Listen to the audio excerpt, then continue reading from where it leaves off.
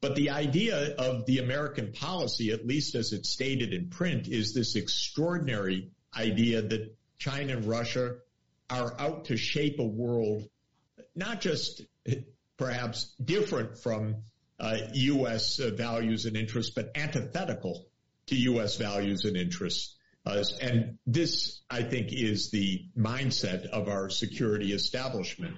Similarly, in 2018, it is increasingly clear that China and Russia want to shape a world consistent with their authoritarian model, gaining veto authority over other nations' economic, diplomatic, and security decisions. Well, why is this point of view so prevalent these days in Washington? Clearly, I should say not clearly. In my opinion, it all relates to a kind of neurotic view of China because of China's economic recovery during the past 40 years. There has been a significant rebalancing of the world economy. China is not the impoverished country that it was in 1980.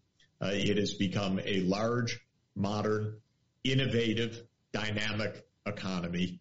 And this, I think, is the real source of American policymakers' concerns, not China's ambitions, but simply China's size and success, which is a quite different matter after all. So this is a graph showing the last 200 years estimates, of course, of the share of different regions in the total world economy. The world economy means the sum of the national gross domestic products to create a notion of a world product, and then looking at the share of each part of the world in that. Well, back in 1820, the line at the top that you see, if you can see this clearly, a blue line, was at 0.6 or 60% of the world economy. That is the share of Asia in the world economy back in 1820. It may seem surprising that Asia had 60% of the world economy, but remember, Asia had 60% of the world's population. Everybody was poor, and so the world economy shares by region were roughly the shares of population of each region. But if you can see, follow that line throughout the course of the next 2 centuries, Asia's share of the world economy diminishes sharply to reach the lowest point in 1950. What does this reflect?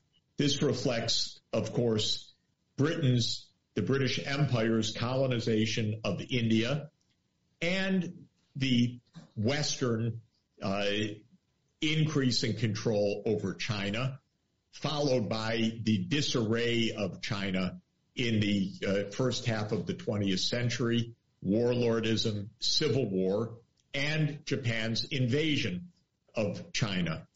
China had a terrible 130 years from 1820 to 1950. And China fell precipitously into profound poverty from having been a sophisticated society, albeit an agrarian society. China went into disarray, massive domestic violence and deaths, repeated invasions from the outside world, and therefore, essentially, the lost opportunity of industrialization before 1950. If you trace that blue line from 1950 to today, you see, like a giant U, Asia's share turns upward.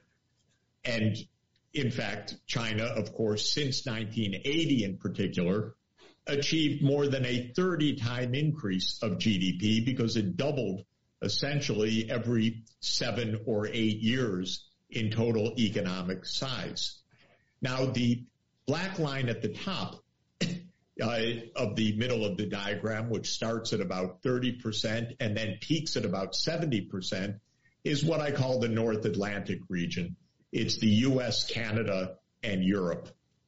And we became a North Atlantic world in the 19th century with the rise of the European empires, and then in the 20th century with the American surge to become the largest economy by far in the world, especially after Europe's two devastating wars.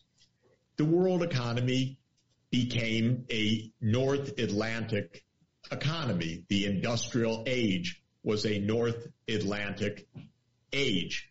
And it meant that not only were the North Atlantic economies the industrial economies, but the European imperialism and U.S. imperialism dominated the world, at least until the end of World War II. After World War II, Europe, of course, lost its empires over a period of 30 or 40 years. And the newly independent countries, and notably the People's Republic of China, and also India, and other countries of Asia, the notable rapid growth, recovery of Japan, the growth of Korea, Taiwan, Singapore, Hong Kong, and so forth, meant that the North Atlantic share of the world economy consequently diminished as Asia recovered a normal place in the world economy.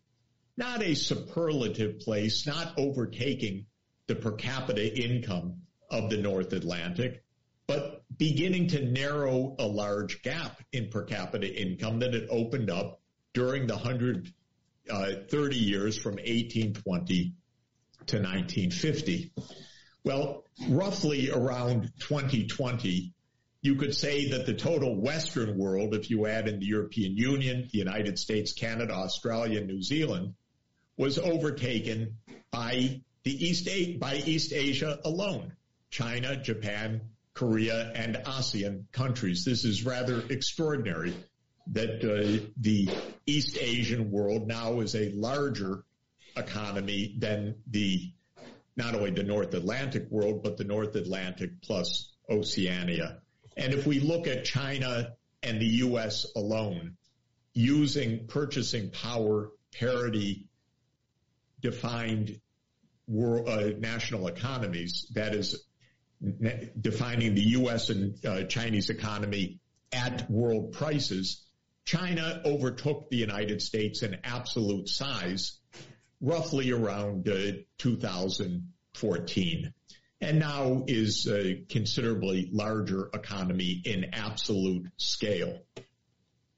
It's important to remember, please, that China is 4 times more populous than the United States, 1.4 billion people compared to 330 million in the United States.